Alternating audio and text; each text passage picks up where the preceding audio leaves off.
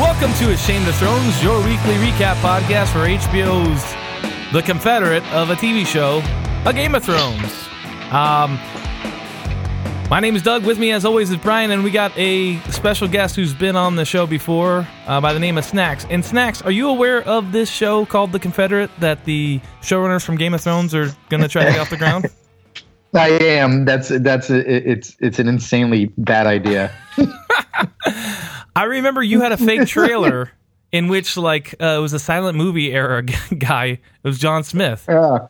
And he started a movie called The Confederate, and it was such a ridiculous. It was such because we were joking on Birth of a Nation and having this racist guy being in a movie star, like a Confederate is the hero. So it's a terrible idea. Yeah, I don't see how it's a good idea. I don't even like the Man in the High Castle. Have you guys ever seen that? That's another alt history, I guess, show. But they don't. Those producers and showrunners don't have the track record that D&D have. So I'm sure. I don't think they have that takes such nuance, and they do not have the nuance to get that done. I don't know what you're talking about. Let's jump right into this show. Yeah, I disagree. So. Anyway, this is episode 3 of season 7, The Queen's Justice.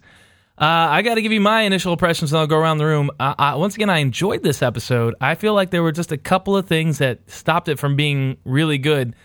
Still enjoyable, though, overall. And I'm sure I'll bitch about it in length when we get to the wrap-up. But, Snacks, why don't you start us off, then we'll go check in with Brian. All right. I'm sorry if I knock us off the rails. But I think you mentioned that we're in fan fiction territory. Yep, absolutely. And fan service too. Yeah, just every show is just complete. I don't know. It just lost its edge. It's lost its complexity. It's lost. It's lost its nuts. I thought this episode was terrible. All right. So, but once again, we like to grade the shows based on other Game of Thrones episodes, and you've seen at least last week's episode. I don't know if you saw the first one, right? I did see last week's episode, and I felt like this one was worse. Okay, well, I feel like it's worse too, but I still think it's enjoyable. Once again, we're coming off a season 5 rewatch, in which every show was horrible to watch. So I'm still enjoying this. Brian, what do you think? I thought it was pretty good. I definitely wouldn't put it in the top 10, but it was enjoyable to me. And I do think we've talked about it a lot. They're trying to get through this thing as quickly as they can in the 13 episodes, and I think that's part of what Snacks is alluding to. Is it's just lost a lot of subtlety, and it's just people. A lot of it's just people smashing into each other, but not enough actual smashing, though.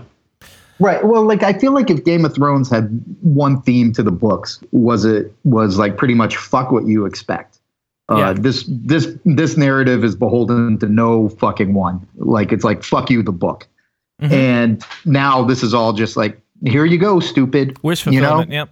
Hey, you want this? Here, it's a Blizzard. You can put Butterfinger and Reese's Pieces in it. Do you like it? Mm-hmm. You know? Well, George R. R. Martin would just be no, fuck you, no. You know? So yeah. Yeah, everything it's all these tropes.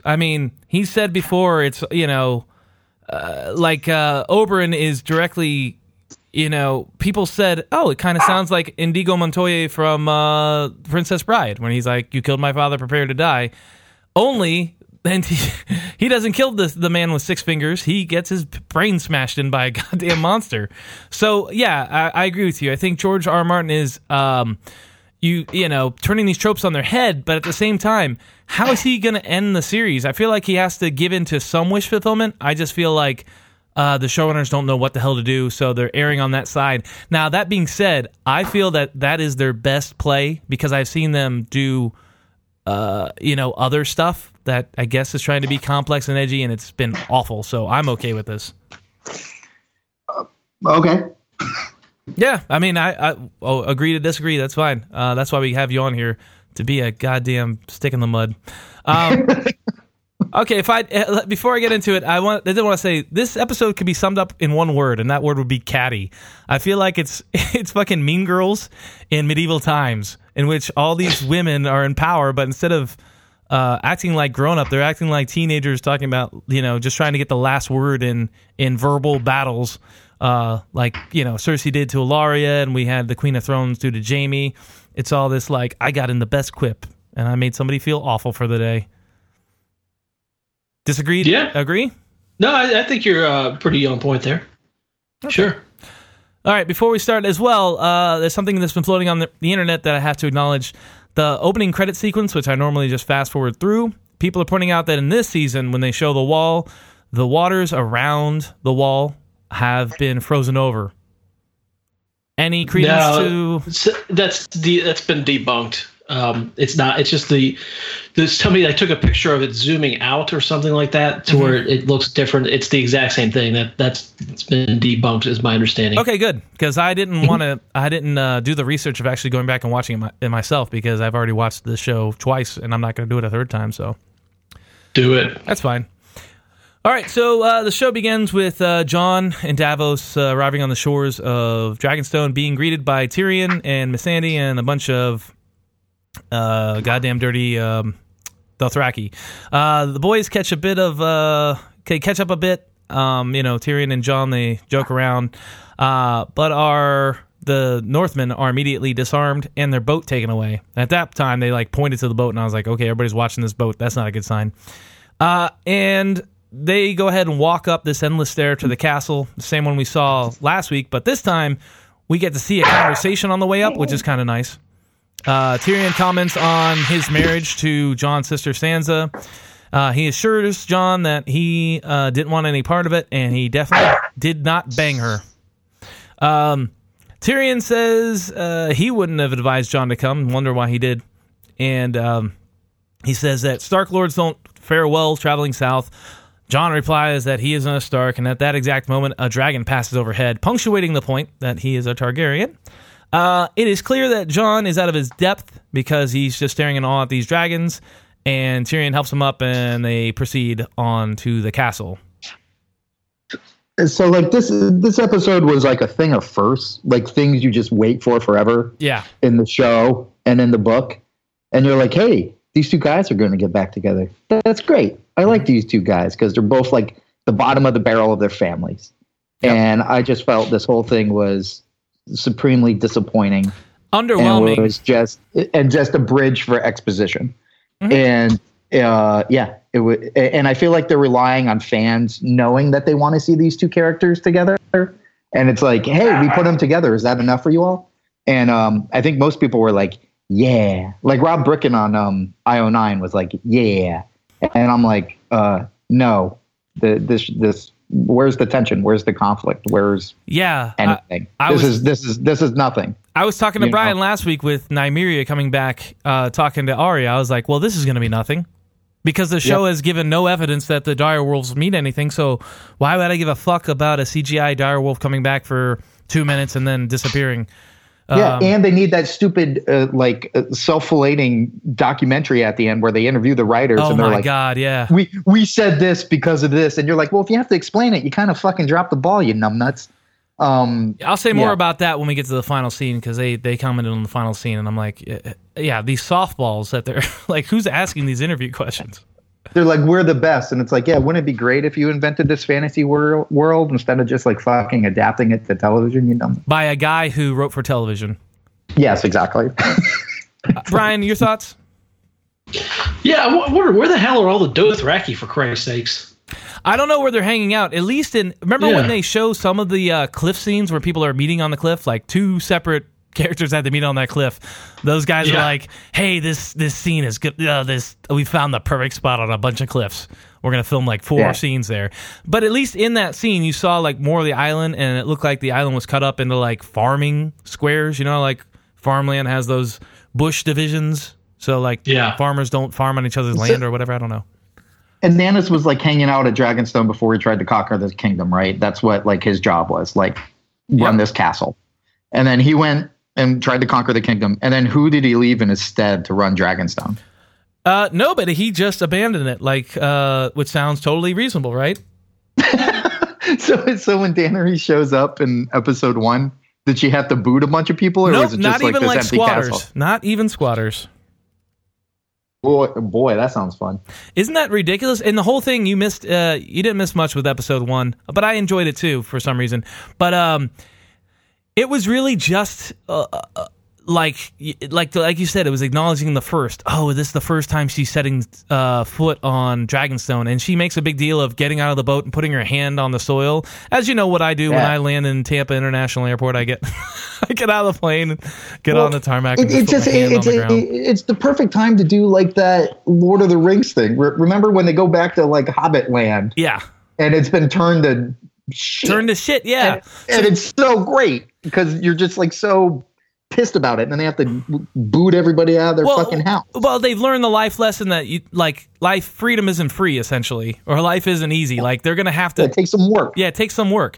No, Danny just shows up and there's nobody on there, and she just walks through the place. It wasn't that part I hated. I did like the shot of the conversation between Jon and Tyrion because they were walking. It was one of those shots where it was probably on a Steadicam, and the PA's pulling the guy holding the camera behind him. Yeah. I thought that it looked really well. And did you? Let me ask you, somebody who works like in video, do you think the show looks better at least? I think the show looks better. Like one of the things that really bothered me about last season is when they were, I forget the name of everything. They're hanging out in Daenerys like pyramid, like at the top of the pyramid. That's the name of it. And that set looks so fucking cheap. Yeah.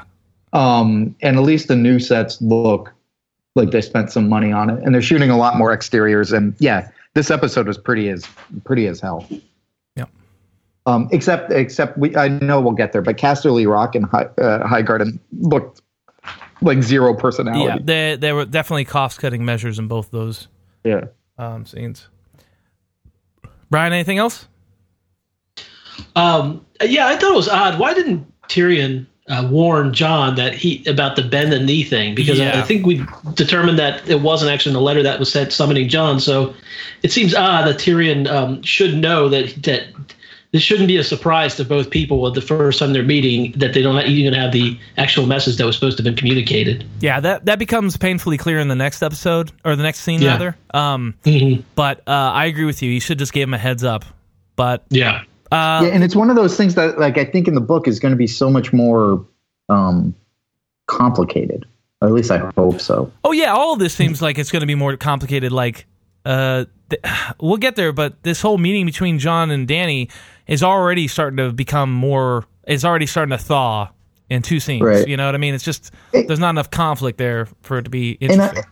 And I'm sorry if this is a tangent. Do you think George R.R. Martin will be a dickhead? Because like in the books, he leaves it that Jon Snow is like maybe dead, but he does that a lot. And if I was this motherfucker, I'd be like, oh yeah, he's dead. Like he's not. Yeah, in the more I think about it, he's like, fuck you. Nope, dead. The more I think about it, the more I think that George Martin is just changing his game plan. He's saying, I don't like the books. I don't like them telling my story, so I'm going to tell a different story. I really think he's going to change shit up. Good. Drastically. I hope. Okay. I hope so. Where do we go next, Brian? So next, Mel is creeping from afar when Baldo sidles up to her and asks her why she's not meeting with Jon after begging Danny to bring him to for a meeting. She says that she did what she was supposed to do. She brought together Fire and Ice, which of course is the name of the books or the larger story. Varys continues to press her on the reason for not meeting Jon. Mel says that she is stepping out of the game, but Varys does not believe her. Mel then reveals that she left Jon on bad terms, says she will not see him, and it plans to head to Volantis. Varys then says that she better not come back, to which Mel says that they will both die in Westeros, and leaving him pretty rattled. And obviously, this is the most obvious callback to the Red Priestess that we got for one episode last season. Also, I think they just talk about Varys, like at the Red Priestess Club. Like, why do she know what's going to happen to Varys? Like, I don't even care. I don't know. I don't know why that would be part of what she's trying to see in the visions, but the visions are so nebulous. I don't really know that all the magic in the show is too nebulous for my liking. Yeah. There's no ground rules. And it's one of those comments that's like a safe bet. You know what I mean? Right. It's a dude in Westeros. Of course he's going to fucking die in Westeros. Yeah. You know? Yeah. He's looking at Doug, I think you're going to die in the United States. Don't need a room for you. Yeah. Watch out. Time to start traveling. Yeah. Maybe she's just doing to give him that, I went skydiving. I went Rocky Mountain climbing. Suarez is going to use this as an excuse to live like he was dying, essentially. He's going to be like, Danny, I can't stick around. I've got to go sing. It's my lifelong dream. All right.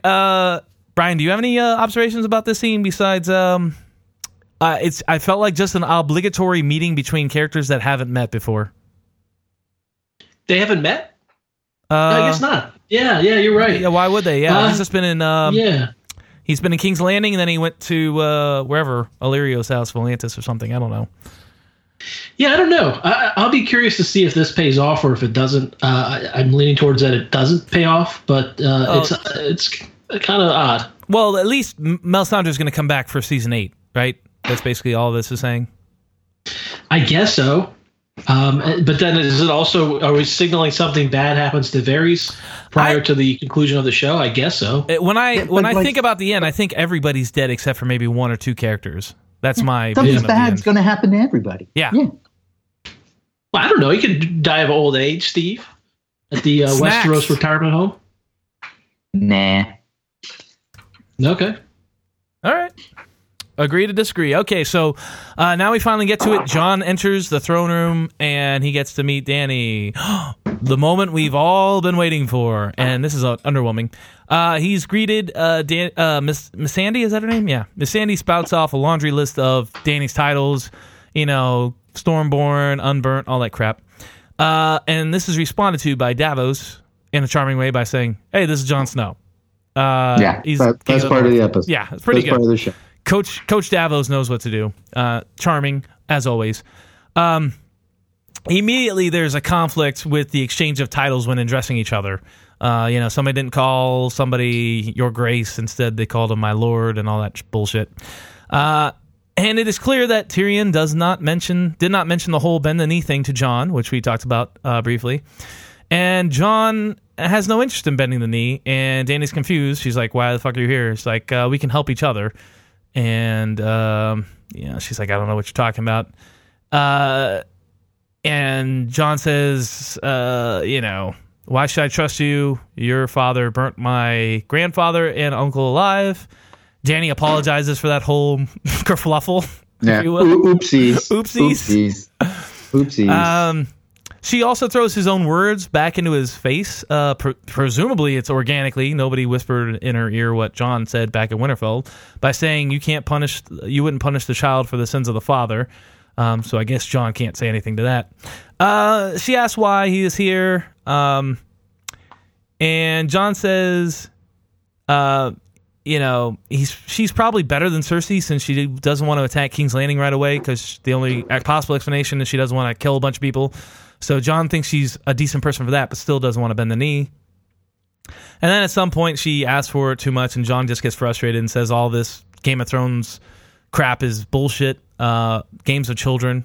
Obviously, Naya doesn't like that. Says the army of the dead is coming. And why would anybody believe him? So Dany goes off about how great she is, how she did this, did that, paid her phone bill on time, all that bullshit. And Jon's still unswayed, but in steps Coach Davos, who talks about all the cool shit Jon did about, bringing the wildlings south, facing the Night King, all that bullshit.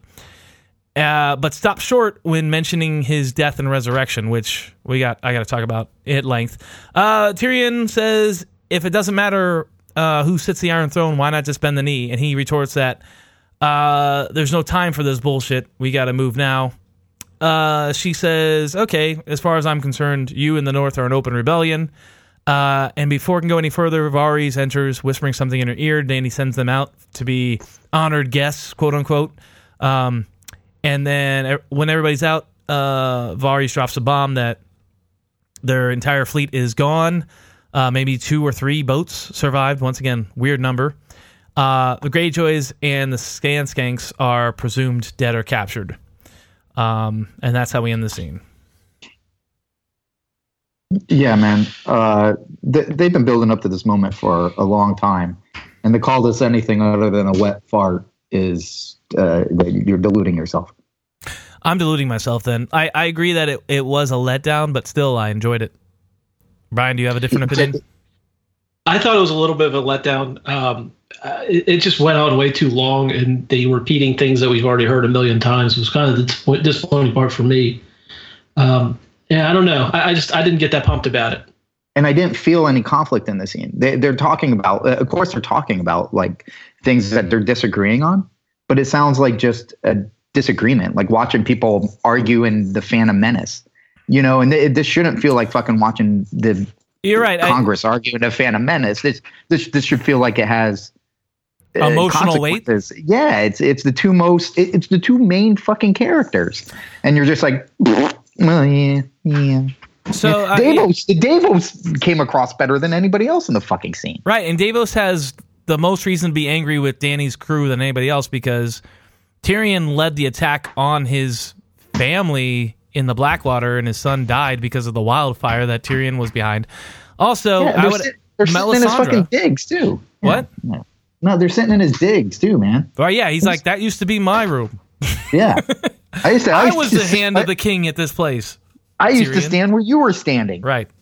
It's true. There's no emotion. It's all like, you're right. It's just like a friendly disagreement. And I guess it's done for expediency's sake, I guess. Just make things go quick. I have no idea why they did it. I feel like it's a giant missed opportunity. But anyway, it seems like a meet cute in a romantic comedy in which the uptown girl meets the disgusting, gross-bodied Billy Joel character. I think that's a perfect description. Yes, and they'll hate each other at first and then find some common ground. Yep, it's just like Overboard. Well, also at this point, Dany's coming from a position of power. She doesn't realize she's lost her fleet yet.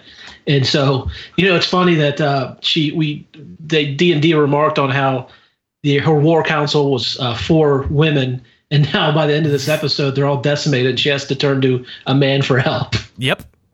Good point. Snacks, did you watch the behind the episode of episode 2? I did, and I hate those two gentlemen with a white hot passion. Did you love the self-congratulatory blowjob they gave themselves? Those guys suck their own dick so fucking good, man. I wish I had the audacity to talk about anything I made with that type of self-congratulatory passion, but I fucking can't. It's just I hate them. They're gonna be coked up like drunk monsters and just die in like a car wreck or they're gonna get hit by like a train or something. I think they're gonna be like the two guys that made Lost. And there's J.J. Abrams, which is talented. And then there's the other guy Lindelof. who writes thing. Yes, and it all is trash. I think they're going to be Lindelof. I think they're going to be handed everything, and everything's going to be like... And everything they touch turns to shit? It'll be mildly successful just because of the brand it is, but it'll just be like it won't have any lasting cultural impact, I mean, they've kind of peaked here, and they, But like I said, they just chose the right project, I feel. How easy it could be to adapt a book that was written by a guy who wrote for TV. I can't stress how it does take credit though, and then to have the balls to push it. Oh yeah, to know this is good. I believe in this project. Let's pursue this doggedly. Yep. I mean, I haven't put anything out. They're better than me, but that's not saying much. So let's move on. Except for this wonderful podcast. That's right. She said in her laundry list of things that she's overcome, she said, I've been raped and defiled. What is defilement? Because I would have thought, is that like poop torture? No, it's fucking anal. It's anal. Is it? Somebody broke into her offices and messed up her assignments. Ruined her organization, huh? Sort this, Dany. Yeah. Z's are before the A's. And it's all a fucking mess. Yeah. All right, Brian, where do we go? Okay, so next we see Theon being pulled up by the surviving Northmen. Some guy asks about Theon's sister. Theon tells the guy that Euron got her. He tried to save her. But of course, the Iron Islander or Ironborn. Iron Islander? What's the hell? Iron Islander? What are they? Ironborn or Iron Islanders. Jesus, you're making me fuck it up. I call them the pirates. Yes, the pirate points out that if he actually did try to save Yara, then he would be dead. So just like Rodney Dangerfield, no respect. Yeah. When that dude jumped off that boat, that was hilarious. Yeah, it was the funniest thing, and he's like kicking his legs. Yep. It's like he's like the Wile E. Coyote trying to run a little bit. It's fucking amazing. It was pretty good, yeah. Yeah, they're like, oh, we nailed it in the first one. Let's moving on. So I guess these are remember how Vari said maybe 2 the 3 boats survived? Is this one of those 3 boats? I guess so. Yeah. Whatever. I don't know how that would be an exact number. How they would know exactly how many boats survived, but it's just like Davos guessing how many good men fucked up their camp when no one was caught. Yeah, exactly. So next we go to Euron in King's Landing, and he's riding a horse through the streets of King's Landing with the Sand Skanks and Yara behind him. People are cheering, and Euron is getting all boned up. He told Yara regarding the jumping off the ship. The prisoners continue to travel to King's Landing. They're being thrown at, being spit on, things of those nature. Euron eventually they arrive at the throne room. Euron dismounts his horse and offers his presents to Cersei, while also taunting Jaime that he was able to obtain justice. Jaime was not. Cersei then lauds Euron and says that he will get an award, perhaps a certificate of appreciation. But he only wants to hit it. So Cersei says maybe after the war, she may be DTF. People are really excited and cheering. Euron takes the opportunity to taunt Jaime about the people loving him and how the people hate Jaime. And then Jaime responds that eventually they might see his head on a stake. And then Euron really rattles Jaime when he asks Jaime about Cersei's S-style, if you know what I mean. And that's kind of the end of the scene.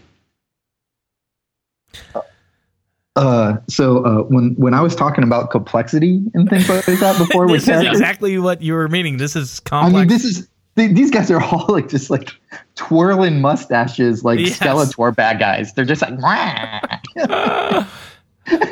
the guy goes, "Well, just to remind you, I'm the worst one. What's it like fisting your sister?" Yeah. He's just like, fucking, it's over the top, and like his taunting of Jaime. If you would have just did. If you would have just did one taunt, that would be fine. But to like taunt him repeatedly, it's tiresome. Like it's just way over the top. It's so over the top. And then and then I love the people in this city. These people just survived like the biggest bombing. There's never been a bombing. It's the first bombing. And they lost all these people, and they're like, "Ooh, a parade! I can't wait. I love going to parades. I love throwing shit." It's just like what are you talking about? Surviving a bombing? What are you talking about that? Did they blow up Oh the, yeah, you mean the Baylor? Yeah, that's pretty much their 9/11, I would think. Yeah, yeah. Nothing's blown up before, and it's like they melted it like G.I. Joe, man, and then they're just like, "Ooh, there's a parade! I can't wait! I love throwing shit at people. I don't care what it's about." And I love there was one moment where they like turned the corner on their like parade where he's parading the captives, and we get this horrible, obvious ADR line of a guy going, "Whore." You guys notice that too? Yeah, I did. It's like D&D going, "There's something missing here." It was like I was on Pirates of the Caribbean, and I was about to go see that guy's leg hair. Like everybody's like waiting for his leg hanging over. And instead he's screaming whore. It's amazing. It's fucking amazing. Speaking of which, you know how like Pirates of the Caribbean has been slowly like pulling back on the whole women as slaves thing. So yeah, they're changing that whole scene. Yeah, it's totally gone now, right? Because they're remodeling it completely. They're going to be like selling rich people stuff. It's going to be like pirates beating up rich people. Oh, and then the rich people are going to be like, "No, you can't." In 50 years. Exactly. Yeah. You can't win with pirates, Yeah, can't win. Anyway, so this douchebag pirate, he's over the top. I don't like how they want him to be 2 things. They want him to be ferocious, like a berserker brute, but then they want him to be like a Mr. Fancy Pants jokester, trickster guy. he's terrible, is what he is. Yeah, I think he's horribly cast. I think they're trying to do like another Ramses, like have at least a big bad for this season. So like when he gets fucking, I don't know, how's this guy gonna die? When he gets lit on fire at the end of the season, you're supposed to go, yeah. And I think everybody's gonna go, nah. And he's gonna do terrible shit after terrible shit to who's but who do we care about? Who do we care about? I don't know. Like he'll do something bad to the lesbian pirate. What's her name? Yara. Yara. That's great. But yeah, he'll do something terrible to her, and you're supposed to go, "Oh, I hope this guy gets it." But I don't think anybody's really going to care. Yeah, because we don't care about a lot of these characters that are left. Like, there's very few likable characters left. Yeah, I don't know. We don't care. Yep, I agree. I don't think Steve knows this, but Snacks. There was a. He said it was fine to call him Steve. I know. I'm just going to yell. I'm just going to yell. So he, in an interview during the leading up to this, Steve, he said like, "Wait till you see my character in this season. It's going to be like it's going to make Joffrey look like a little baby, or just like, I'm going to be the creepiest, rapiest, like just like what the fuck." I thought you were about to quote the Yin Yang song there, Yin Yang Twins. I was not. Wait till you see my dick. I love it that they feel like that's something they need to top, you know? And Joffrey was good because of his, he wasn't just a one note. Oh, I'm sorry. He said he was going to out Ramsay. It was going to be that even worse than that. Oh, great. Which is like the worst part of the show by far, is just them just spending so much time on trying to show how deranged Ramsay is. Right. But to that actor's credit, that guy was good at being a shithead. Yeah, Ramsay was actually he was cartoonish, but he had that shit down. You know what I mean? He did it well. This guy, that's just bad writing. This guy's going to make somebody walk the plank, time to the like train tracks. You know what I mean? In the books, he's nuts. Isn't there like a whole thing, Doug, where he impregnated someone and then tied her to like the ship and killed her? I mean, so like, spoiler alert, like legit spoiler alert. So fast forward, I don't know, a minute 30, probably not even.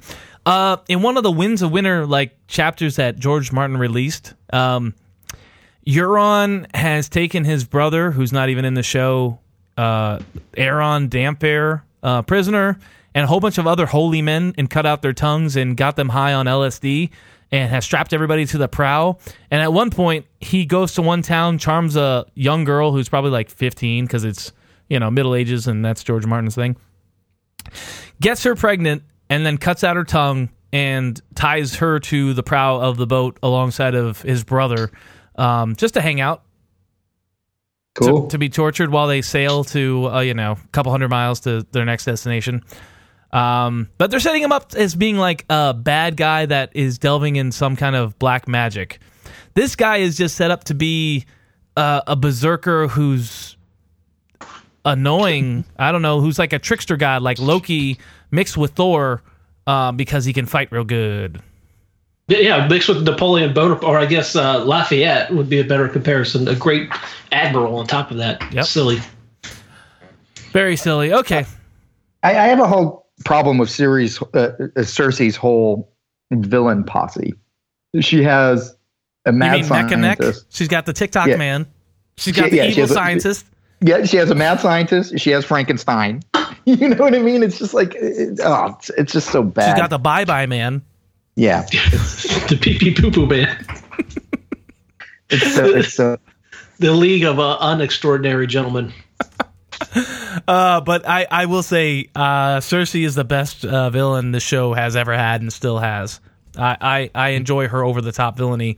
Yeah, but we'll get to it. At least in this episode, it's like, she's getting revenge, and you're like, yeah, she should get revenge on these motherfuckers. Yeah, we don't like. So let's get to it. That's the next scene. So Alaria and her daughter, one of the sand skanks, are in the clutches of the evil queen Cersei down in the dungeon. So it's very tropey. But yeah, she's monologuing. She's just monologuing because Alaria and the other girl are both bound and gagged. Cersei brings up the whole, hey, remember when your lover's head exploded by this guy right over here? That was probably really tough to watch. And she prattles on about motherhood and losing Myrcella, and she does a great job. We'll get to it, but Cersei's acting, I felt, was good here. I'll go off on it later. She said other people sleep, but what she does is lay in bed at night with her Arya-style list and dreaming about how to kill her enemies. And she thought about, different ways to kill Arya and her daughter. Brings up that she wanted the mountain to smash their heads in, but that wasn't good enough. Too quick. And instead, she gives the sand skank, a little smoochie, and becomes apparent that her lips were poisoned. So Cersei is going to kill Ilaria's daughter the same way Myrcella was killed. Oh no. Only Ilaria is going to have to witness the whole thing and going to be chained in the same room with the body as it decomposes over the period of years, days, I don't know. And then that's it. Well, I mean, I guess the good thing is the end of the Sand Skanks. I don't think so. I think Ilaria, they gave a window for our Ilaria to escape now. Yeah, we got to come back and watch her decompose or whatever. I feel like Ilaria's going to get out. Ilaria's going to get out. And maybe there'll be some sort of prison break. Yep. You know what I read today, Doug, is that in the season 6 that they were supposed to, the guy who played Duran, he was supposed to be in 4 episodes of that season, but apparently they cut a lot of the stuff out because the fans hated it so much. If you remember, he got shanked in the first episode of last season. So stupid. Once again, they didn't hate Dorne. They hated the show's portrayal of Dorne because they didn't put any fucking time or effort into it. Oh, I hate Dorne in the books, Dave. I skip it. Oh, I mean, it's not good, but it's not this bad. Yes or no? It's not this bad. There you go. No, that's all I'm saying. Yeah. So how does Cersei know how Myrcella was killed? They skimmed on that. The mad scientist. Mad scientist did an autopsy and found out. Yeah. I mean, it could have been anybody, but whatever. That's fine. The other thing that kind of made me go, "What the heck?" is it seems like Cersei all of a sudden Myrcella was her favorite kid. When I don't really even remember hearing shit about Myrcella until just the Sand Skank stuff. Like he didn't have she seemed to show deference to her boys because of the fact that they were going to inherit the power. Yeah. On the show, that didn't come across at all. Myrcella's love. Mm-hmm. And in the book, she's really kind of pissed off when they send Myrcella away. Yeah. But I give it to him in the show on that because the one positive trait Cersei has is that she loves her kids. Right. Now she doesn't have that. So it's fine. I bought it. So this is fine, and I love the performance. I was just thinking. So first of all, I know Brian pointed out in the episode 1. You weren't here for Snacks, but that Sansa was wearing Cersei's hairstyle, which I didn't pick up on, but I definitely picked up on Cersei wearing hot pink lipstick in this scene. Immediately, it was just wow, her lips aren't that color, and I think they made it a little bit too obvious. So I knew her lips were fucked up. Give that stylist a raise, I guess. But what I thought would have been effective too would just be to have the mountain crush the little Sand Skank's head in, have the audience watch it, have the mom scream out again, and then leave the mom with the body to let it decompose. And that would have been equally as psychologically torturing. And it wouldn't have been as neat, and it would have been a shock to the audience. Instead, I think this was too perfect and too cold. And that's the problem I have with Jaime's reaction later when he finds out that the Queen of Thorns killed his son. Spoiler alert. It was just, there's no emotion. The emotion is just too muted. It's too cold.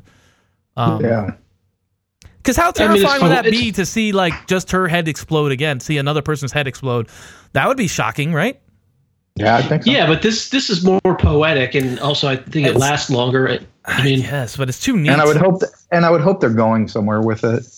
Yeah, I don't know. I think you're giving the show maybe too much credit, and that'll be a theme when we later on as well. Yeah. All right. So next, we go to Jaime in his room drinking a little vino when Cersei storms in and she's all horned up from murdering the Martells. Yeah. Jaime initially says no, but Cersei has a way of convincing him to do it anyway. And then so that's the morning after. You guys watch a rated R show, but your recaps are PG-13? I try not to be too explicit. Doug will just say whatever. Yeah, this is definitely an explicit podcast. Yeah. By the way, he said F style. He meant fuck style earlier. Yeah. I'll try to interpret for the rest of everybody going forward. So it's the morning after, and Jaime awakes contentedly next to Cersei. Cersei gets up to get dressed, and Jaime says that she needs to hide, but they don't want people to know. But she doesn't give a shit because she's Darth Cersei now. Cersei opens the door to an attendant outside and orders turn down service, and while also being told that the Iron Bank is in the house. So what's up with that goddamn handmaid?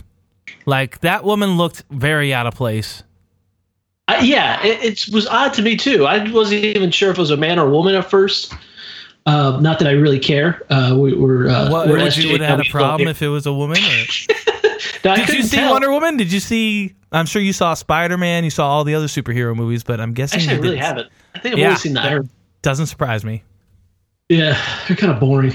I thought she did stand out as odd. I don't know what it was. Maybe it was a short haircut. I don't know. It was weird. My only excuse is my only thinking, and I'll start to interrupt Snacks, but I think that she's making all the women in the castle cut their hair like her, like it's their new work uniform. Oh, see, I thought I did notice the character, but again, I'm probably giving the show too much credit. I figure they might show up later, and they want you to remember that you noticed that person. Mm-hmm. Maybe. Because you didn't have to show them, you know. And it was there to show how brash Cersei is, and that's why I don't think she's going to marry Euron. Because why would she? She thinks she can do whatever the fuck she wants, especially right now. She feels like unstoppable, and she feels she can. So I feel like if she wins the war, she's gonna marry Jaime openly and just be like, "Fuck you, world. We're brother and sister, and we're ruling. You can kiss my ass. I'll do what I want." Well, this scene combined with the last scene makes me wonder if we're actually going to see Jaime completely flip on her. I mean, he was obviously wasn't into it at first, and then once she started doing what she's doing, he couldn't stop her, and then he's finally happy about it. Seems like, and then she's just throwing all propriety out the window. And then I think that the revelation that Tyrion was innocent, free Tyrion, is really good. It's really hit Jaime hard. I think it's really. I mean, I think we could see Jaime actually go turn against her. So that's always what the people have been speculating in the books and in the show. And again, how this season's playing out so far, I would say, sure, absolutely, that's what they're going to do. I'm more. I think it would be more emotionally investing if Jaime killed Tyrion. I think people would be aghast by that. It'd be more conflicting too. It wouldn't be. Right. It's what I said about I didn't like the death scene of the Sand Skank because it was too perfect and neat and clean. Right. Exactly. I want things to be messy. This would be messy, and I can see his back getting in a corner where he's put between his two siblings, and having to kill his brother would certainly motivate him to kill Cersei, because then he wouldn't give a fuck anymore, Yeah. So that's what I hope, and particularly I hope they kill Tyrion because I think it would upset a lot of people. That's like other people in other podcasts and other reviews have been calling for that, and I think that's good. I think they should kill a fan favorite.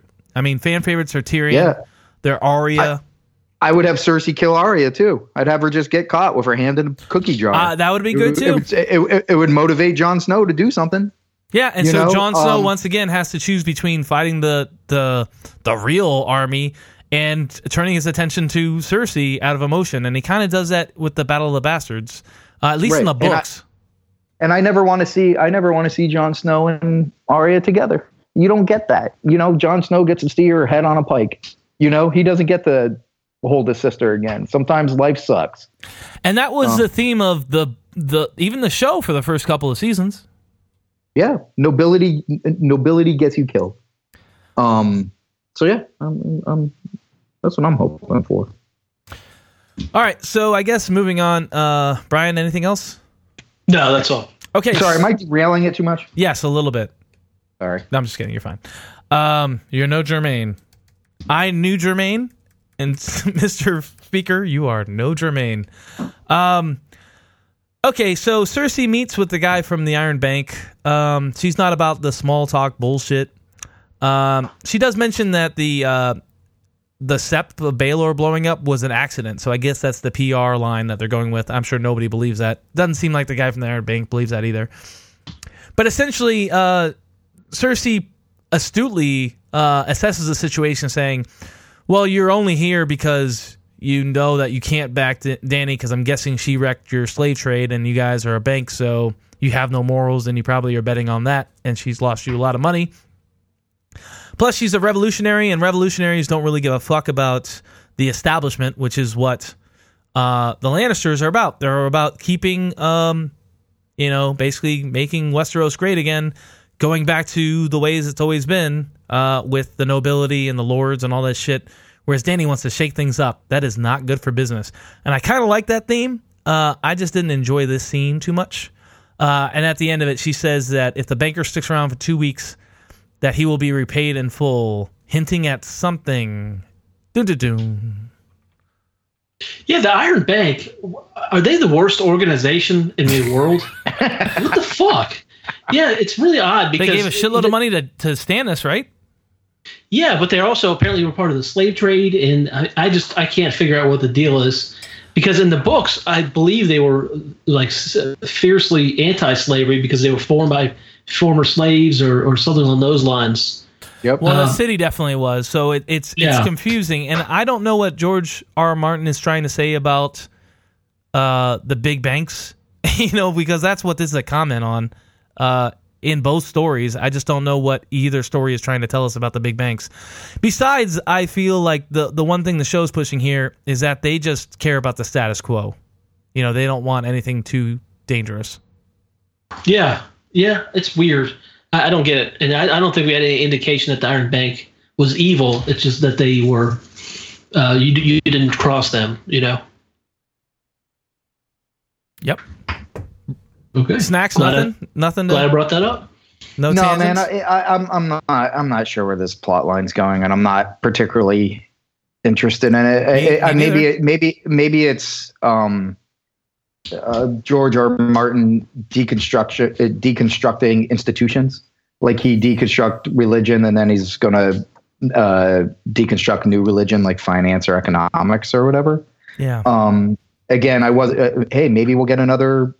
Everybody in one room and the bank blows up. We can only hope. You notice that in the Middle Ages, the tallest building in the village used to be the church, and now, today, it's the banks. Anyway, let's move on. Brian, let's go. What was that? I'm just being obnoxious. That's from a movie, though. Is it? I don't know. It was something that I think somebody in one of my high school or college teachers tried to push on us. Okay. That Brian, was awful. Yeah, well, shut up. Just keep going. Cover me. All right. So Jon is out moping on the cliffs when Tyrion arrives to do some moping of his own. Tyrion apparently is upset that he failed to figure out that Euron might attack the fleet. Jon is upset that he's a prisoner. He's not letting. Apparently, they're not letting him leave. They discuss Jon's point, and Jon realizes that no one here believes him about the White Walkers. Tyrion says that he does wonder. And then Jon ponders how he will convince everyone. And Tyrion basically says that it's too big of a problem. They have other issues. The people down south have other issues to deal with. Jon then tells Tyrion he wants to leave, but Tyrion chides Jon for giving up so easily. Tyrion then says Dany is very nice, and Jon's demands to her are unreasonable.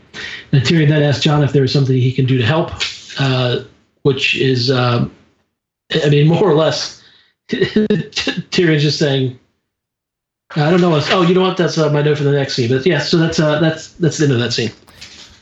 Yeah. I mean, this is just this is painful. Exposition. Yeah, it's more exposition. It was very painful. It was very painful. Go ahead. I see a lot of arguments about the actor that plays. Like people are disappointed in his performance. The Jon guy or Tyrion? Jon. Yeah. And I no. I think that guy's a fine actor. I think Dany's more disappointing. I think Dany's more disappointing as an actress, but I think she's gotten better. But I think both of these people are heroes, so they're like the hero in a first-person shooter.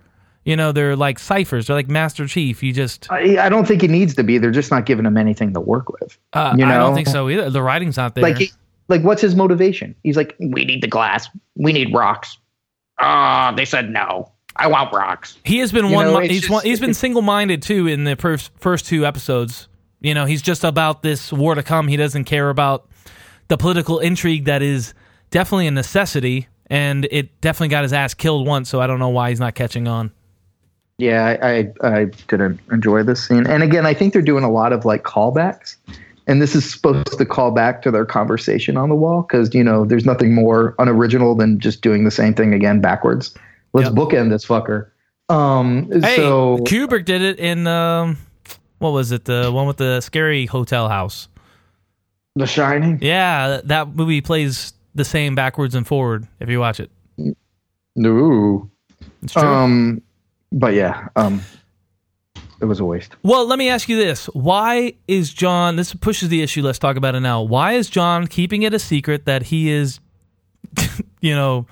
Jon Snow Christ? Like, why doesn't he just open up his jacket, say, hey, put your fingers in those holes. They never healed because I am a resurrected corpse. They healed, but I think it's because How do you know they healed? Did they show that? Yeah, he had scars when he was resurrected. Oh, okay. Yeah. I think he's doing that to try not to throw too much at them at one time. I'm guessing. It's also, how many crazy ass claims could he make at one time? Well, that's why I was saying if he had the actual wounds, it would be proof. I think people are suspicious of magic too. Yeah, that's the other part of it. Yeah, you don't want to go like, hey, I'm a magic man. Yeah. That's it. Yeah, I guess. But how would anybody? Why does it matter now? If Jon's been brought back, he just gets a get out of jail free card. There's no fucking consequences for dying and coming back, or there's no benefits for doing it. Like besides getting your life back, it just seems like it's. Why did Jon have to die? You think Jon would go with more of a pitch? Think he would bring some wildlings, bring some other members of the Night Watch, bring other people that seen this shit, bring a hand, bring Wan's dead body. They're like, hey, here's the fucking giants. You thought giants were dead. Here's a moldering corpse of a giant dude. Yeah, exactly. Like just fucking. Here's this giant direwolf that I presumably is still alive. Ghost isn't dead, right? Who the fuck knows? I hate the way the show handles the wolves, but yeah, you're right. He brings nothing to show how special he is. It just shows up. Not even to show how special he is, just to prove his fucking point. Yeah. Which if you read the leaks, that seems to be where the plot's going. He has to prove to Dany what's going on up north, which seems like it's a bad idea. He has to go lasso. I'm not saying that. You said that. Rodeo it. All right. Okay, Brian, where do we go? Or is this I think it's you. Okay, yeah. Fuck. Okay, so Tyrion met with Jon. Now Tyrion's meeting with Dany. So Tyrion's basically being the arbiter in this Kramer versus Kramer situation. Tells Dany that she should just grant Jon's request to mine the Dragonglass because guess what? She didn't even know about it. It's worthless to her, and it's valuable to Jon. So it would be an investment in a potential ally, which once again, nothing ventured, nothing gained. And guess what? There's nothing ventured because she doesn't care about the stone underneath Dragon Stone or whatever. Tyrion comically tries to pass off his own words as established wisdom, which I enjoyed. Then Dany mentions the slip of the tongue that Davos had about Jon being stabbed in the heart, and Tyrion says, it's probably just a crazy northern saying. Yeah, that's weird, right? That's funny that he said something like that. Yeah, that is funny. Let's not talk about it anymore. Right. So it's just like, it's a bombshell waiting to go off, which I don't, like, what is he going to say? That's probably is what's going to get her to have sex with him. Hey, it worked for me. So it's weird, though, like, Tyrion's pitch is just like, hey, why not? Why don't you just give it a try? Yeah, hey, just do it. I don't know, for like this great statesman or strategist. I mean, he's really just keeps bumbling thing after thing after thing, including the war effort, this introduction between these two key people. Yep. He should probably be fired from the hand of the king. No way. Old Scaramucci. Yeah. The mooch. Give him the mooch. The mooch. Give him the rants. All right. So next, John meets with Dany, and they discuss their amazing dragons and how they both have dead brothers. Dany raises the point that she shouldn't be as skeptical of Jon's claims because there are dragons in the world. They then turn to strategy, and Dany, of course, is not going to let Cersei sit on the throne while they deal with the North. Dany then tells Jon he can make dragon swords and use her people. Jon then asks if she believes him, to which she deflects the question. The one part of this scene I did like is when she's like, "We're doing what we're born to do," and he's like, "I don't want to do any of this fucking shit." Yeah. And then, like I was like, yeah, that sums up as like those the two best lines in the episode was like, "This is Jon Snow," and then he goes, "I don't want to do this," and you're like, "Yep." It's like, I don't give a fuck. I'm not even supposed to be here today. Like, Yeah, exactly. Like Dante. I don't want to be a leader, man. I just feel fucking responsible for everything. You know, I don't want to do any of this. Which is why I'm on Tyrion's side. Why doesn't Jon just give in and say, yeah, I'll bend your knee as soon as you help me out with these dead things. That's the price. Like, just say that. So I don't care. I don't think they could. I think they're moving too fast that they can't go into detail why he doesn't bend the knee. He doesn't bend the knee because then he would lose all the support of the North, and the North are the first things that are going to fight the fucking White Walkers. So if he says, "Yeah, I bent the knee," and then he shows back home and he goes, "Oh, I bent the knee," and they go, "You motherfucker!" But he should pull a page from Cersei's book and just lead his ass on like you're in, just dragging it. Well, that would certainly make things more complicated. But it would move things along too. It'd make it complex, which is good. Because the show, once again got viewers not by being a simple, whatever fan service. White hats and black hats. Right. Okay, so now we go to Winterfell. Things are getting back to normal, and Sansa is Yas Queening all over the place. She gets told that they are kind of low on food, only have enough for a year, and wonders how long the winter will be. Says, hey, they need more food. She basically advises something obvious. And then they walk by an armorer, and she says, hey, why aren't there sweaters on that armor? And the guy's like, oh, I don't know. We'll fix that right away. Good thinking, Khaleesi, or whatever her name is. She is then left alone with Littlefinger, and we get an argument about who knows Cersei better, which I'm getting fucking sick of. Sansa saying, I know this person better, so I know what they're going to do.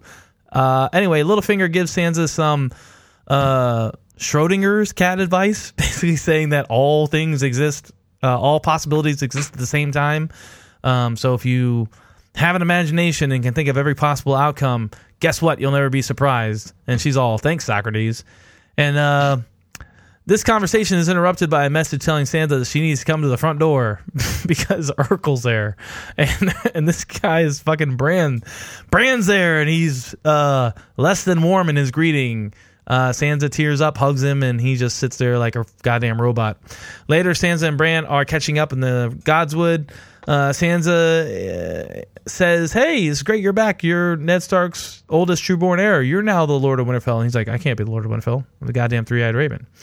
And she's like, what are you talking about? She asks some reasonable questions, and instead of answering her, he just creeps her out by telling her how he watched her get married and probably raped through the tree's perspective, and then she leaves like, I gotta go. What in the fuck? Couple things. So first, you'll notice. Did you notice how the Maester says that the prior Maester Llewellyn kept a copy of notes or whatever? Yeah, he kept a copy of every Raven scroll. I wonder if that's going to come up later. Steve, I'm talking here, buddy. So it's, and then you notice Littlefinger looked kind of oddly, looked up or looked concerned about it. So I'm wondering what leads to, if that's part of what leads to Littlefinger's downfall. Oh, very good. Yeah, whether it be that he. The one theory is, of course, that she'll find out that he was responsible for some of the all that shit against her family. Another thing I thought of was that it might be messages to do with Rickon when the Bolton's occupied. No, he's going to find John. He's going to find Jon Snow's birthright. Well, that's all. Who? Littlefinger. Littlefinger. Yeah, possibly. He's going to be like, I read notes from your dad, and now I know something with power. So the other question is, I mean, that could be how Littlefinger bites it, but it also could be now that the one person who does know everything and has arrived at Winterfell. Yeah, like Bran could just be like, yeah, I saw Littlefinger hold a knife to Dad's neck and get his ass captured. Why don't you kill him? Yeah, I mean so I wonder if it's one of those two things. The whole her Yas Queenie around the whole place kind of annoyed me. I don't know about you, but I just thought it was stupid and incredibly obvious and dumb. Like it was tedious to watch.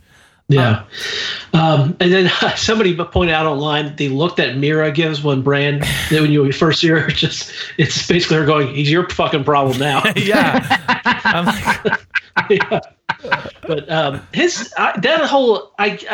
hated his it. whole affect throughout the whole thing and no emotion.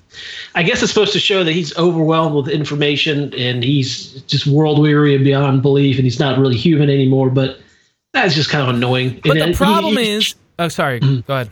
And he should have more tact. I don't know why he'd bring up the worst experience of her life to her. He could have just said, I saw when you picked your nose and ate it yesterday, or I agree. It doesn't have to be, hey, remember when you were raped? Yeah. I mean, it's awful. I agree, but it's the same thing with Arya last week when she was the hot pie. These people are acting drastically different. Arya didn't act that way 2 episodes ago. Bran wasn't acting robotic when he was talking to Mira in the woods at the end of season 6. Last episode was the Dirty Harry partner episode. He's like, I'm Hot Pie. You look pretty. I'm happy now. And you're like, oh, you're going to die, Hot Pie. That's too bad. And then it was I don't even know their names. The guy who runs the Unsully and the girl from the Fast and the Furious. Ludacris and Grey Worm. Yeah, that's right. And they're like, look, they have a relationship now, kind of. Don't you guys want that? Maybe. I think I saw one Tumblr about it. Wait, isn't she a hacker too? How many hackers are there in the Fast 5 movies? 2. Oh, I think Ludacris and her. Okay. I've never seen one. Oh, you're missing out. You don't have to watch one. Watch 4, 5, 6, and 7. Okay. Maybe 8. It's also funny now. You look at these Stark kids, and they started out there all nice and innocent, and now you've got this guy who's Looney Tunes and can see the world. You've got Undead John. You've got Arya as the killing machine, can take her face off. It's kind of funny. I would love to see a conversation between Bran and Arya, who can be the most detached. Well, Arya betrayed her detachment in the last episode when she heard that Jon Snow was still alive. So I think there is some human still in her. I'd like to put some human in her if you know. Oh, no. Jesus. Podcast canceled. Is it like this every week? She's 20. She's 20 years old. I don't know, man. That's really creepy. Yeah, he's a super creep. That's some Pirate King shit to say. Does she like a finger in her bum? Here comes the foreign invasion. What's her F style? So next we go to Maester, I don't know his name, is examining Jorah. It appears that Jorah's grayscale has healed. Maester knows they are up to something, but Jorah just says he suddenly felt better. The Maester tells Sam to meet him later and exits the room. Sam asks where he will go. Of course, he's returning to Dany because he's only alive because Dany told him to get himself healed. They then shake hands tenderly, something that Jorah probably hasn't done in months and months. I think he's probably only alive because Sam saved his life. Yeah, well, he does thank both of them. He thanks Dany and Sam. All right, so I have a lot of problems. Number one, it's presumably the next day, maybe 2 days later, because didn't the Maester say, hey, since you're royal, you're better than other people, I'm going to give you an extra day. So he's fine after having his skin cut off? No, I need to sleep for 24 hours? The internet's screaming about the time and the travel all that shit. Okay, Snacks. I agree with you. I've given a lot of this travel time. I don't really care that the Iron Fleet just destroyed Dany's Iron Fleet and then went all the way around the continent to go attack Caster Lyrock. After building 1,000 ships? Yep. Spoiler alert, after building 1,000 ships in a month. I don't care about any of that. I care about this shit right here where it's a matter of a day and he's fine. They could have been you've been in a coma for 3 days, but now you're fine. Or you've been in a coma for a week and now you seem great. Like, that would have been better to me. Like, why did it have to be like it's the next day? It really took me out of it. I hated that. Good point. Lazy. It's lazy, and it could have been helped out with a little bit of dialogue. That's it. Number 2, he should be a little bit more in debt to Sam, because I'm asking myself, well, what the hell is this whole thing about? He doesn't even mention Jon Snow. Like, if he mentioned, like, the guy's going to go presumably to Dany, but Jon Snow hasn't come up at all in the conversation. It wasn't, hey, Jon Snow sent me down here and now I'm helping you. No, it was all about Jorah's dad, who disowned his ass anyway. So Sam's all like, I helped you because your dad helped me 1,000,000 times. And he's like, cool, that's cool. If I had to speculate, I think Jorah's going to end up being the commander of the Night Watch. Yeah, and in the books, before he's Jorah... going to be like, I fucked up my life. Before Jorah dies... Jeor, his dad, dies, he says, find my son, tell him I want him the Night's Watch. So, there you go. And then Jon will be like, well, who should be the boss of the Night Watch? And Sam will be like, how about my buddy with the leprosy? And then Dolores will be, what about me? Yeah, that's right.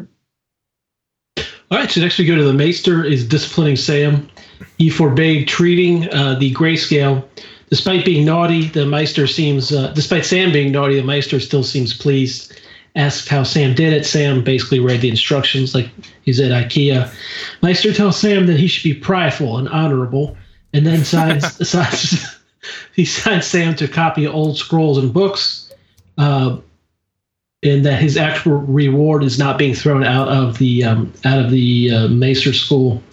And I assume that these books are actually pretty relevant. They probably have to do with knowledge regarding the White Walkers. Yeah, exactly. It's just some old ass White Walker book. You seem to read good. No, it's the guy knows that Sam's been asking about this shit since he's been here. Mm-hmm. So it's definitely him rewarding him. How's this guy going to get it? Who's going to go burn the library down? Euron. Euron on his way back, he's going to take Oldtown. He's going to go burn the library down? Yeah, I don't know why, but I think he's going to do it. Yeah, fuck it, why not? Yeah, and it would make sense too if these are old books that nobody's seen White Walkers for thousands of years. Of course, the older books would be the ones that would contain that kind of knowledge. So that might actually be tied up pretty tightly with a nice bow there. Yeah. Yeah, because no one wants to watch Samwell Tarly spend another 2 episodes in the Citadel. They're like, get what you need to and get the fuck out. Yeah, please. And have they showed his baby and his wife at all? Once, very briefly, thank God. Okay. Yeah, they're on off-campus housing. Yep.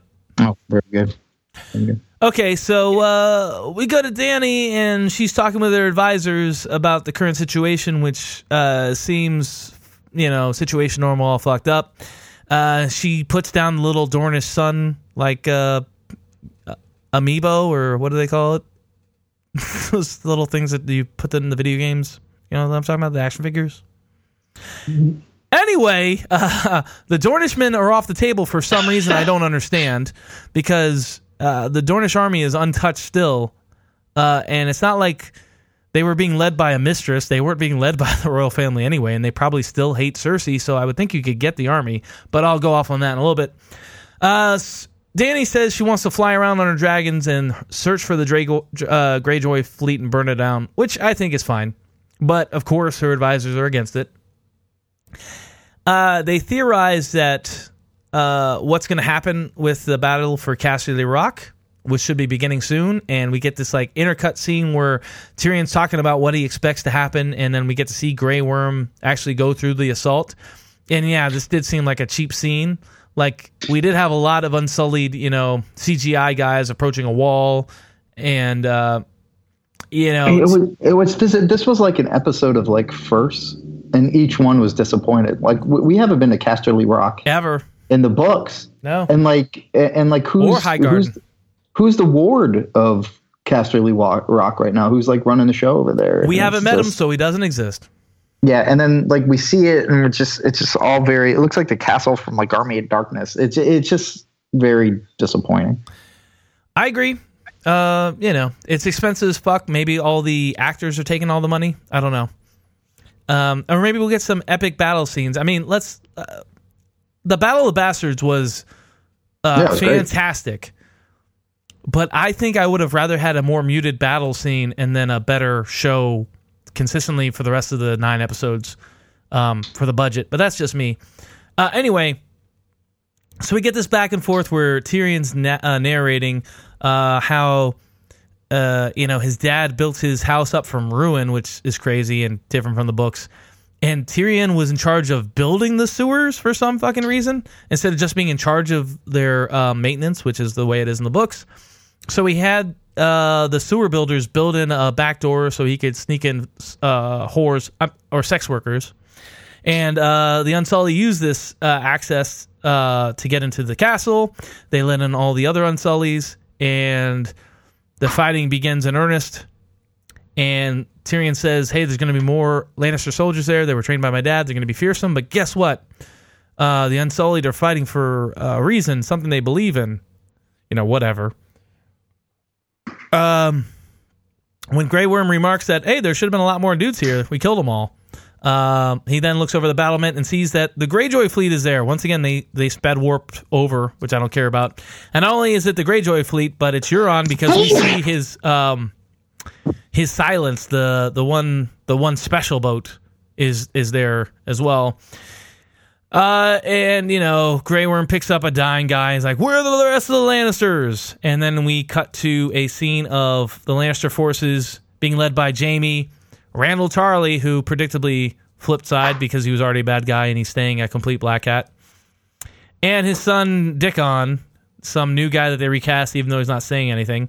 And they're assaulting Highgarden, and we get to see the Queen of Thorns look out her window, seeing the approaching army, and she goes in as the sun sets. Oh, isn't wait.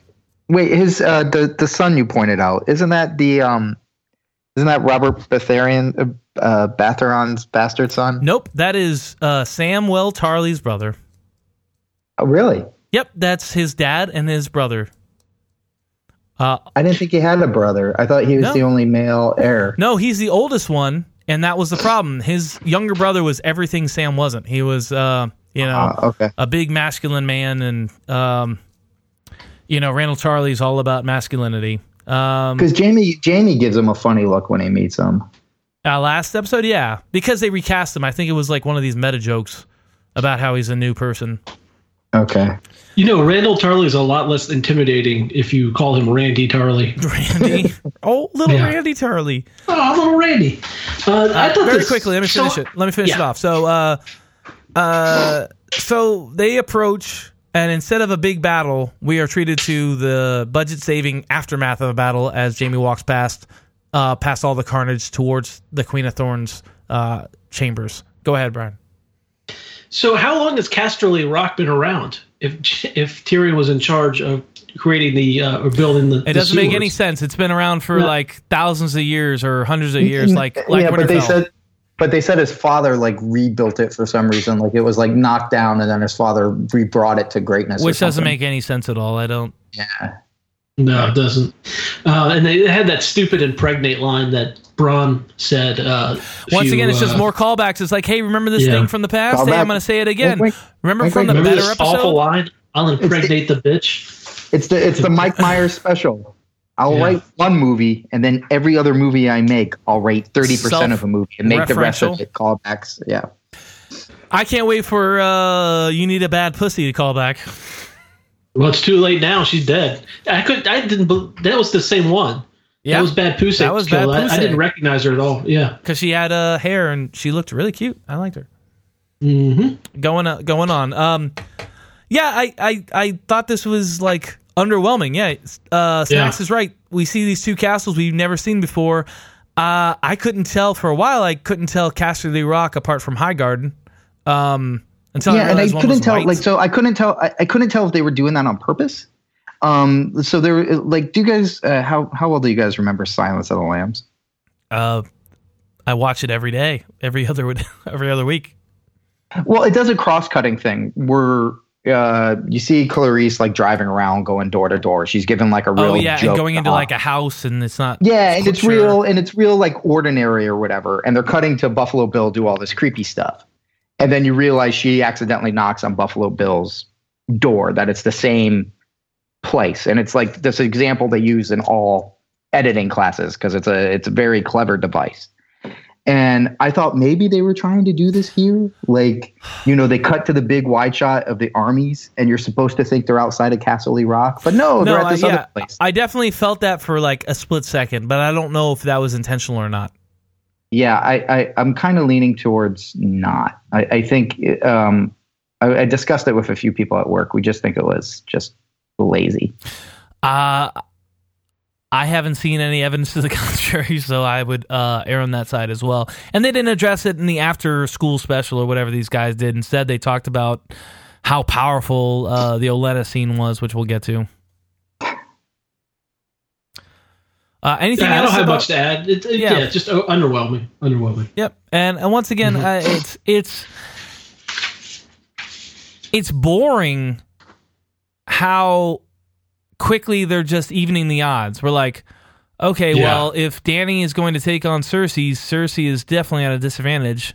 For this to be a fair fight, Cersei's got to gain a bunch of power or Dany's got to lose a bunch of power, and it just keeps happening. Both things keep happening. It's boring. It's predictable.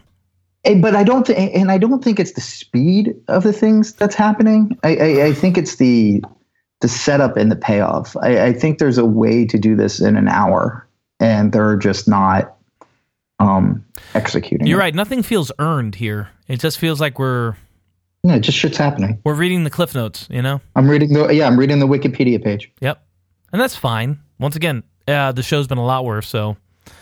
All right, Brian, take us home. All right, so Jaime finds Lady Olenna sitting by herself. He tells her that the battle is over. The Tyrells have a lot of resources, but apparently aren't good fighters. There's some exposition regarding the explanation as to why the Lannisters were not at Casterly Rock. This was the old bait and switch. Olenna then asks Jaime how he plans to kill her, while telling Jaime that Joffrey was a cunt. She continues on to say that she's done a lot of things to protect her family, but she can sleep well despite all the bad stuff. But Cersei is just an absolute monster, and she could not have done the things that Cersei's done. Jaime then defends Cersei by saying that basically more or less that the ends justify the means, and of course the winners will rewrite the history books. Olenna then asks Jaime if Jaime loves Cersei. He says yes, and of course if he's come this far in terms of the battle, then of course the love's out of control, according to Olenna. Olenna then calls Cersei a disease, which Jaime ends that line of questioning or discussion. Olenna asks how she will die. Cersei wanted to make it very bad for her, but Jaime instead had some mercy and brought up painless poison. She houses down the poison, then brings up how painful Joffrey's death was and how horrible it was and how it must have been terrible for Jaime. Then she then reveals that she killed Joffrey and tells Jaime to tell Cersei she wants her to know, and Jaime scampers out. Okay, I'll go then. First of all, the Tyrell forces, presumably they were going to go to King's Landing to lay siege to it, but they never got picked up, so you would think they would still be at the castle, but somehow they can't mount a defense. And I'm sorry, even if they weren't so good, quote unquote, with fighting, just sheer numbers should have made it a contest, and it didn't look like it did. So if they suck this bad at fighting, it's not really a loss to Dany, right? No, and I think because Tarly flipped on him, I think that was a significant portion. That was one of her biggest bannermen, if not her biggest bannerman. That should have been explained a little bit more, or the fact that their armies were in the field or maybe marching towards Dorne to get picked up by the fleet, and they weren't at the castle. That little bit of exposition, like one line, would have been fine. But the fact that without the Tyrells, we're lost, or just that simple. Mm-hmm. I thought it was odd that she didn't sell out Littlefinger when during her speech. Might as well. I don't know. Maybe because she knows that he will probably end up hurting the Lannisters in the long run, but it did seem kind of odd. Another thing, I'm not going to go on a Doug rant. We know my famous Doug rants about Jaime's redemption arc being basically abandoned by the show, or just waffling so much so that it's unrecognizable. But my problem here... Perfect example of them losing complexity of the character. My problem here is that in the after school special, where the directors get sucked off by whoever's interviewing them, they're talking about, what an amazing moment where Lady Olenna wins by getting one little jab. And then I watched it a second time, and there's his rising music like she's accomplishing something. Number one, there's no guarantee Jaime's ever going to tell Cersei what happened, because he can just protect her. He can say, you know what, I love her, and I'm gonna protect her from this horrible news. Guess what? Queen of Thorns doesn't win. Number two, Jaime showed no fucking emotion. I would have loved to seen Jaime, who and the Queen of Thorns pointed out by calling his son a cunt, that he called the sword Widow's Wail. If she would have told him that she would have killed his kid, and he pulled out that fucking sword and stabbed her right through the fucking heart, and she would have wailed out, it would have been some goddamn emotion out of Jaime, and I would have felt more for Jaime. Instead, Jaime just takes it like a little bitch, and this is my bigger problem. He was choking back some emotion a little bit, but he was acting like a fucking. These people are murderers. These people are fucking. Everybody who's all these people are. They're trying to have it both ways. They're trying to have them be modern people that are capable of complex thought, but also have them be violent killers. And they pull back on the violent killer. These people are irrational. Ruled by brute force, and I feel they pull back. If you want to bookend something, throw that old lady out a window. Yeah, that would have been great too. Jaime killed once again. That would have been another callback. I just wanted to see some. So here's my bigger point: George R. R. Martin writes great characters which are capable of good and evil. These people write bland characters that aren't that are boring. Yes, they're good guys, bad guys. And what is Jaime? He's neither. He's not even a good guy or a bad guy. He's just like, I'm following my sister. I'm doing whatever she says. If I had to describe Jaime using Masters of the Universe characters, he would be Beastman. I guess. That is incomprehensible. Yeah. That's like one of my intros where Brian's like, what do you mean what does Game of Thrones have to do with Beastman? He's the one that's always fucking it up for Skeletor. He's going to fuck it up for Cersei. I think this might, if we're going to see the Jaime redemption, this has to be the start. This episode, at least, because he. But why? Why? Because he's got to end up strangling her. He's got to do. I think, but I don't know. We'll see. I just wish they would have started moving towards that a little bit more, like have some momentum behind it, instead of. Yeah, them not caring about time and just being like, okay, Jaime's flipping again. But the theme of season 3 is they're cutting to the chase. There's not time to do these things anymore, so they're just mashing shit together, like I said. Whatever. In the retelling, I'm going to go ahead and say the score dropped for me. At the beginning, I think this was a 4.0, on par with the first episode. I'm going to go ahead and give it downgraded to a 3.5. That's the same for me. Wow, we've agreed 3 weeks in a row, Brian. This is insane. Yeah. How high does your scale go? God damn it, it's the easiest thing in the world to fucking comprehend. It's a 10-point scale, up to 5, going from 0 to 5 in 0.5 increments. Okay, very good. Unless you give it a smiley face. It's a real Beastmaster, Steve. So the two notes I had was the lack of complexity in the characters. And this was an episode of first. Like you're finally seeing some of these things that you've only alluded to or heard about over and over and over again. And each one was an absolute letdown. I would agree with that 100%.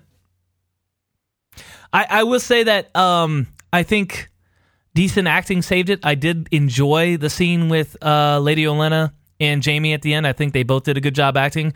I enjoyed Cersei hamming it up. Oh, and another point. Let me ask you this. The actress who plays Cersei, Lena Headey, I just recently bought the Judge Dredd movie, the new one where she's the bad guy. I love that movie, even though it's like kind of trashy. And I want to say that I would love to see Cersei Lannister, the character Lena Headey, be in a rom-com or something, because I feel like she's going to be like Shooter McGavin, or like she's going to get pigeonholed. She's always going to be a bad guy. She's always going to be a bad guy. No. That's a problem for me. It is a problem. It is a problem. I mean, I don't think her bank account will think it's a problem, but it is a problem. Yeah. And so, guys, have you guys talked about this? Like, are you guys counting down? Like, you only have like 10 episodes left, right? Are you guys happy to be free of this burden? We've talked about it being it's bittersweet.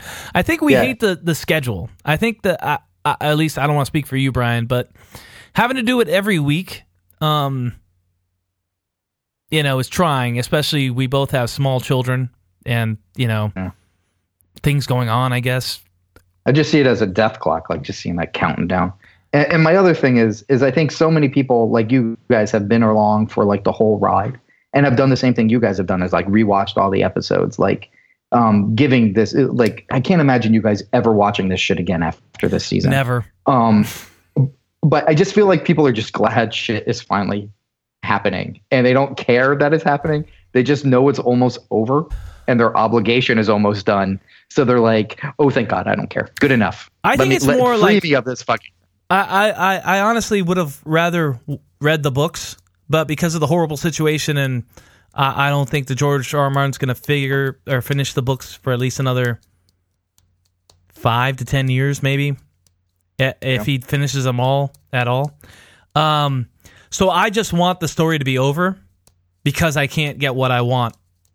What I want isn't available, so I have to deal with this. And I'm just glad it's coming to an end. I know I am. I'm looking forward to finding out what happens, even if it's a condensed fan fiction version. And I'll read the books, but maybe I won't be. I'll be satiated, I guess. Okay, Brian, I feel like I've been speaking for you. Brian, speak up. No, that's about right. I do still enjoy it.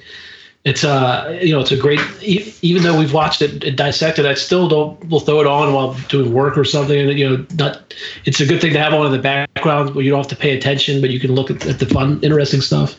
I mean, I think it's great still. So it's definitely, and that's the thing.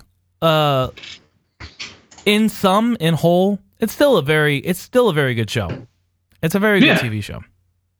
Yeah, it just has some very deep problems, very big problems, and it could be better, which is the frustrating part. But sure, we enjoy this shit. I'm looking forward to next episode. Oh, so let's do a little bit of the preview. Gentlemen, I must excuse myself. Does that blow up the podcast? Yes, it does. You're fired. All right. Well, thanks for having me. Thanks for joining us. All right. So long, bozo. So now that Dany has suffered 2 terrible defeats, she's got to let loose on the dragons, right? She's got to let the dragons go. I think so, but I think it's more important that she gets Jon Snow on board so that she has his army. I think she can do both. Unfortunately, I don't want to say she needs a show of power, but I think she needs to let her dragons,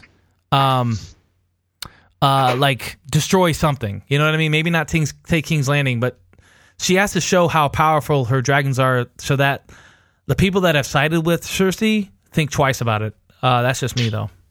Yeah, because she hasn't used them in Westeros yet. So yeah, I don't think anybody should. I'm sure they're scared of their dragons, but I don't think that they'll realize the amount of destructive force that they might have that has not been shown in Westeros yet. But she did use it pretty effectively in Essos, destroying the fleet of slavers. Somehow she's able to control not only one dragon but 3. Who knows? Yeah, I'm starting to wonder if we're actually going to see the 3 heads of the dragon at this point. Yeah, I agree with the fact that they introduced that giant crossbow. Means one of the dragons is going to die. So I don't know if we will get the 3 heads of the dragon. That's not something that was introduced in the show, so they might have just cut it out for efficiency's sake. Anyway, we've been going on way too long, so let's go ahead and end this. Brian, thanks for joining us. Snacks, even though he's not here. Thank you, Snacks. And we'll be back for Season 7, Episode 4 next week, guys. See you next Tuesday. Say bye, Brian. Bye, Brian.